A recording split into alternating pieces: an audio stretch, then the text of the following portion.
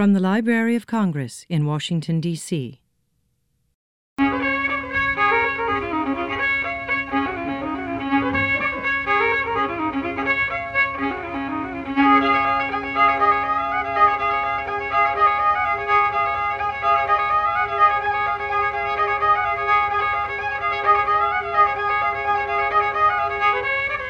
Happy Halloween, everybody, and welcome to the Folklife Today podcast. I'm Stephen Winnick, a folklorist at the American Folklife Center of the Library of Congress, and I'm here with John Fenn, the head of research and programs for the center. Hello, everyone. If you've been a listener to our podcast or a reader of the Folklife Today blog, you'll know that Steve's a bit of a Halloween fanatic. True story. But this year, we have some other reasons to celebrate also. That is right. I actually launched the Folklife Today blog purposely on Halloween 2013, so this is the 10th Halloween we have celebrated with spooky or supernatural blog posts. Actual fact. And the Folklife Today podcast began on Halloween 2018, so that makes this the 5th Halloween episode of the podcast. So happy blogiversary and podversary to us. To celebrate all this, we have revised and updated our Halloween Collections Guide, which is really a fun guide to Halloween content in the Library of Congress, from old books about witchcraft to pictures of ghosts, and of course, songs and stories from oral tradition preserved in the American Folklife Center archive. You can find the guide at guides.loc.gov/Halloween. So now let's get to some spooky stories. What should we start with? Well, since you mentioned witchcraft, how about witches? Nothing is more iconic of Halloween than classic witch tales. And in the American Folklife Center archive, we have some great ones, recorded from the singer and activist Aunt Molly Jackson in 1939. Now, Alan Lomax made these recordings in New York City, where Jackson lived at the time. And for anyone who might not be familiar with her, Aunt Molly Jackson was one of the most documented traditional singers in history, having recorded for Alan Lomax, Mary Elizabeth Barnacle, John Greenway, Archie Green, and others. She was born in Clay County, Kentucky in about 1880, and she began learning songs from her great-grandmother, Nancy McMahon, at an early age. As a young teenager, she married Jim Stewart, the miner who told her the witch story we're going to hear. She became a nurse and a midwife, which led her to having the nickname Aunt from a surprisingly young age. After Jim Stewart was killed in a mine accident, Aunt Molly married another miner named Bill Jackson. They also divorced, but she kept his name as her professional moniker. Right. And then in 1931, Aunt Molly Jackson traveled to New York City to play benefit concerts for striking miners in Kentucky. And she remained mostly based in New York City from late 1931 until 1943. And in this era, she met her final husband, Gus Stamos, who was known to his friends as Tom, and she performed and socialized with many people in that era's folk music scene, including Woody Guthrie, Lead Belly, Pete Seeger, Earl Robinson, and of course, Alan Lomax. Her younger siblings, Jim Garland and Sarah Ogan Gunning, also frequently visited her and performed with her. So Aunt Molly Jackson and Tom Stamos later moved to the West Coast, and Aunt Molly died in 1960 and is buried in Sacramento, California. Alan Lomax conducted extensive recording sessions with Aunt Molly in 1935, 1937, and 1939, leading to over 180 songs and spoken word pieces by her in AFC's disc-era collections. So the 1939 sessions occurred in Lomax's apartment in New York, and they included this witch story. This witch story was told to me by my husband, Jim Stewart. His brother, youngest brother, Albert Stewart, he told me, began to have some kind of strange fits. His father, Ike Stewart, he went and called the doctor in. And when the doctor come and looked at the child, he said there was nothing he could do for the child because that he was bewitched, and advised him to get a witch doctor. So they called in a witch doctor. This witch doctor told the mother of the child there would be someone in that house to borrow something or to try to get away with just a little thread or a rag or something out of the house, and not to let anybody have anything out of the house. And first and all, the old lady neighbor that lived near them, she came for a half a pint of cornmeal, and Miss Stewart refused the cornmeal. Then she come back for a needle full of sewing thread, and she refused it. And when she refused her of the sewing thread, when she started out of the house, she grabbed up a string in the floor and tried to get away with it. And Miss Stewart struck her the mother of the child struck her in the back with a broom and knocked the string out of her hands, and she run down the pathway about 15 feet from the house and fell in the road and began to take the same kind of fits that the child was taking, and died in the road. But before she come, when this witch doctor was working with this child, why, his elbows would fly out of joint and his knees would fly out of joint, just like the child, and he was all in perspiration of sweat. And as soon as this old woman fell dead in the path with a fit, well, that was the last fit that the child had, and the spell was broke, and he never did have another spell like that in his life. My husband told me this story to be the truth, Jim Stewart. Again, that was Aunt Molly Jackson telling a witch tale from our collections. There are actually 3 interview segments about witches, witch doctors, and witchcraft in this collection. Aunt Molly told Lomax how people became witches, how witches could be killed, how witches rode people at night, and how witch doctors got the power to counteract witchcraft. The other segments are all presented along with the one you just heard in the blog at blogs.loc.gov/folklife. Yeah, so please visit the blog and take a look at the post from this October. You'll find several Halloween posts, not only witches, but a great ghost story too. This one is told by John Jackson, who is probably best known as a blues musician. He was one of the most significant Black Appalachian musicians to become part of the folk and blues revival. His roots in the Virginia mountains put him at the nexus of Piedmont blues, rural gospel, early ballads, and old-time string band music. This broad repertoire allowed him to fit comfortably in the category of songster, but he also embraced the term bluesman. He grew up playing music, which he learned mainly from a very musical family in which everyone sang and played multiple instruments. He also learned from recordings of such masters as Mississippi John Hurt and the Carter Family. He played many house parties and dances in his teens and 20s, but he stopped playing in public in the mid-1940s after witnessing a violent fight at a party where he was performing. He just decided it wasn't worth it. Right, and because of this, by 1960, very few people knew he played. They were friends of his, but they didn't know that he played outside the house. But his mail carrier once saw him in the yard playing guitar and asked him for a lesson. And John Jackson was a very nice guy, and he obliged, and they agreed to meet in the gas station where the mailman had a second job. And this was all very lucky because the folklorist Chuck Perdue happened to be getting gas and witnessed this lesson, realizing Jackson was pretty special as a player. So he introduced himself, and they struck up a friendship in which Perdue worked to encourage and promote John Jackson as a musician. And this led Jackson to meet and play with most of the prominent blues musicians in his area, including John Cephas, Phil Wiggins, Archie Edwards, Warner Williams, and Jay Summerhour. He was certainly a rare talent, and he was awarded a National Heritage Fellowship in 1986 by the National Endowment for the Arts. And John Jackson was also a favorite here at the American Folklife Center during our formative and early years.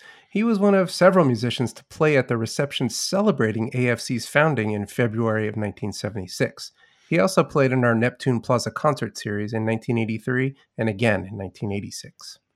But less well known than his musical prowess was John Jackson's talent as a storyteller. Although he occasionally worked tales into his concert performances, he particularly loved stories about the supernatural, and those he mostly told privately. He was personally convinced of the existence of supernatural creatures such as ghosts and the nightmare, based on his own experiences and stories his friends had recounted to him, and he might have had more occasion to experience the supernatural than most of us, since during a good part of his life he made his living as a grave digger in the Washington, D.C. suburbs. Oh, wow, that's some real credibility there. A ghost story told by a gravedigger. Yeah, but we should say that this story is not from personal experience, this particular one, but it's a tale told to him by his mother. And as is common in telling secondhand tales, you can hear that Jackson begins many of the segments with the word said, reminding us that this was something his mother said, not something he witnessed himself. So this is a story he called The Preachers and the Spooks. Let's hear it. Mama told a tale once over house, but nobody could stay at it. Said hired this preacher to go along and stay. Said he was going to stay and find out what these ghosts were. Said he got down, made him a good fire in the fireplace, and sat back smoking his pipe. Said finally, said a little cat come whining. Said he let him in and come to playing with him. Said the cat laid by the fire for so long and got warm and stretched out. And said after he laid there a few minutes, that he saw the dozed off to sleep was preacher dead. And said he happened to think about the cat and looked over with a great big spotted dog with the biggest red eyes and a red tongue looking at him. Said the preacher comes to bat his eyes and looking. Said he comes to getting bigger. Said all at once, said the preacher just rolled up and went right out the window and lay. Said it wasn't long. Said his book was too much for him. He went and told where the sign. So another preacher come in and said he was going to stay. He said he went on in and made him up a good fire and sat down. Said and finally after he sat off a while and the fire got to going good, said all at once that something rolled down the fireplace and knocked fire all over the floor everywhere. Said the old preacher jumped up and took the broom and swept it back. Said it didn't see nothing. Said he sat down. Said finally two little dogs appeared down and sat down on the fireplace down. And said after a while it turned in and got bigger and bigger. Said the old preacher sat down and kept looking at it, smoking his pipe and singing a hymn. Dear my God, today. Said he sat back on and kept singing. Said finally, said it finally phoned into two little boys, and then it phoned into two men. Said the preacher asked, said, what in the name of the Lord do you want? And said the first people who killed us and buried us here and buried us down underneath the floor. Said if you dig us up and tell everybody where we're at, said I'll go away and never come back no more. And said the next day he went and told the people what he found, and said sure enough they did, and dug up and found two dead bodies down underneath that floor while people had killed them and buried them down in the lava. And the house never was cooking no more after that. Again, John Jackson with a great ghost story, The Preachers and the Spooks. And we should say that this podcast features three storytellers with regional accents, and you may not understand every word, but there is a transcript on the Library of Congress website. Go to loc.gov/podcasts, and then look for Folklife Today and this episode, and there's a download link for a text transcription, which will tell you what I think they're saying, because I did these transcriptions. Right on. So the next story we're going to hear comes from the folklorist Jack Santino. It's the tale of Jack-o'-lantern.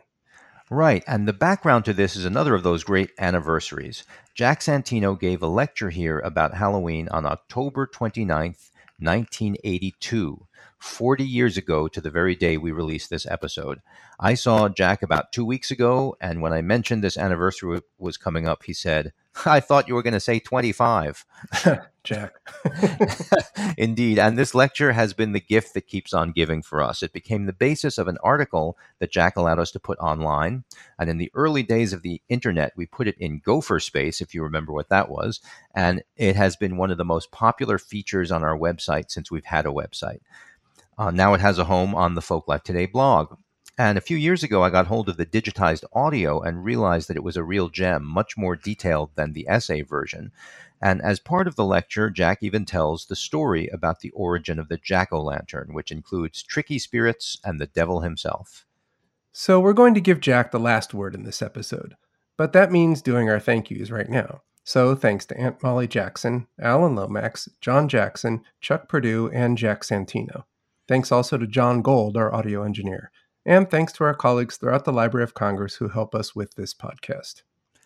And again, the web addresses you need are guides.loc.gov/Halloween for our fantastic Halloween guide, and blogs.loc.gov/folklife for the Folklife Today blog. Thanks for listening to Folklife Today, and you'll be hearing Jack Santino and his version of the Jack-o'-lantern.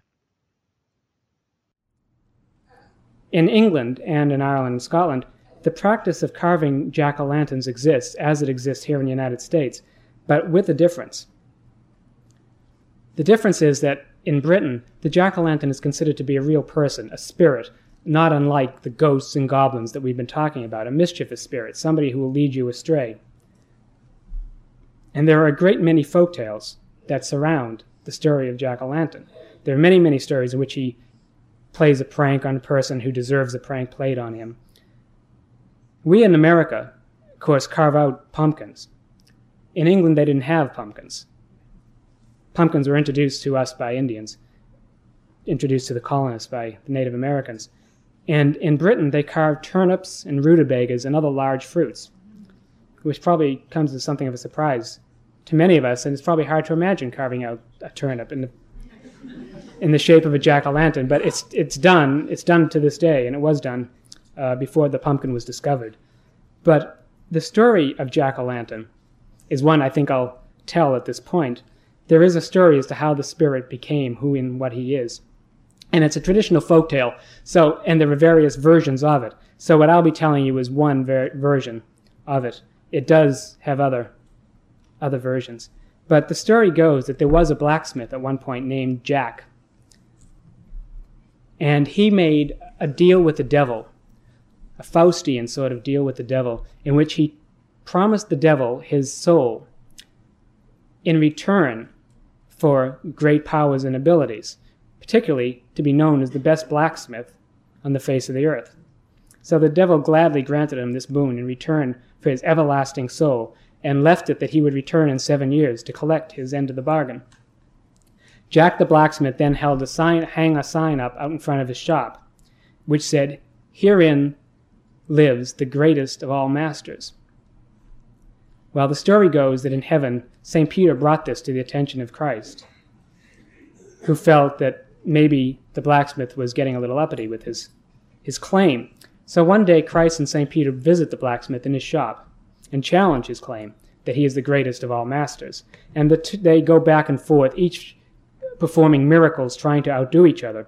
And the blacksmith never does quite as well, but he never accepts the fact that he's not the greatest of the great. Finally, in exasperation, St. Peter turns to him and says, "If you had 3 wishes, what would you wish for?" So the blacksmith said, well, he thought about it a little bit, and he said, well, the first thing I would wish for is that if I invited somebody to sit in my chair, that they would be unable to get out of it until I gave them permission. He then wished that if he invited somebody to climb his pear tree or his apple tree, that they'd be unable to climb down until he gave him his permission. And finally, he said, if anyone ever put their hand into my purse, that it will be stuck there. The person will be unable to get out of my purse until I allow them to. Peter turns to him and says, you have wished very foolishly, because you could have wished for everlasting peace in heaven. But the blacksmith says, no, I know what I'm doing. So, dejectedly, St. Peter and Christ leave. 7 years passes, and the devil comes to collect his due. And the blacksmith is working on a piece of iron, and he says, well, just go ahead and have a seat, and I'll be with you in a minute. Well, of course, the devil can't get out of the seat, and the blacksmith tells him he's not going to let him out of the seat until he gives him another 7 years of immortality. Gladly granted. 7 years goes by, devil comes back, sends him up the tree to get him a piece of fruit while he's waiting. Goes up the tree, same story, he cannot get down, another 7 years. The third time he comes back, he says, you're not going to trick me this time, and they go off, and they start walking the road to hell. And as they're going, they come to a toll booth, and the blacksmith's right. The blacksmith says he's tied. The devil has tied him up because he wasn't going to take any chances with him. And he said, well, perhaps you could shrink down and go into my purse and get the money out.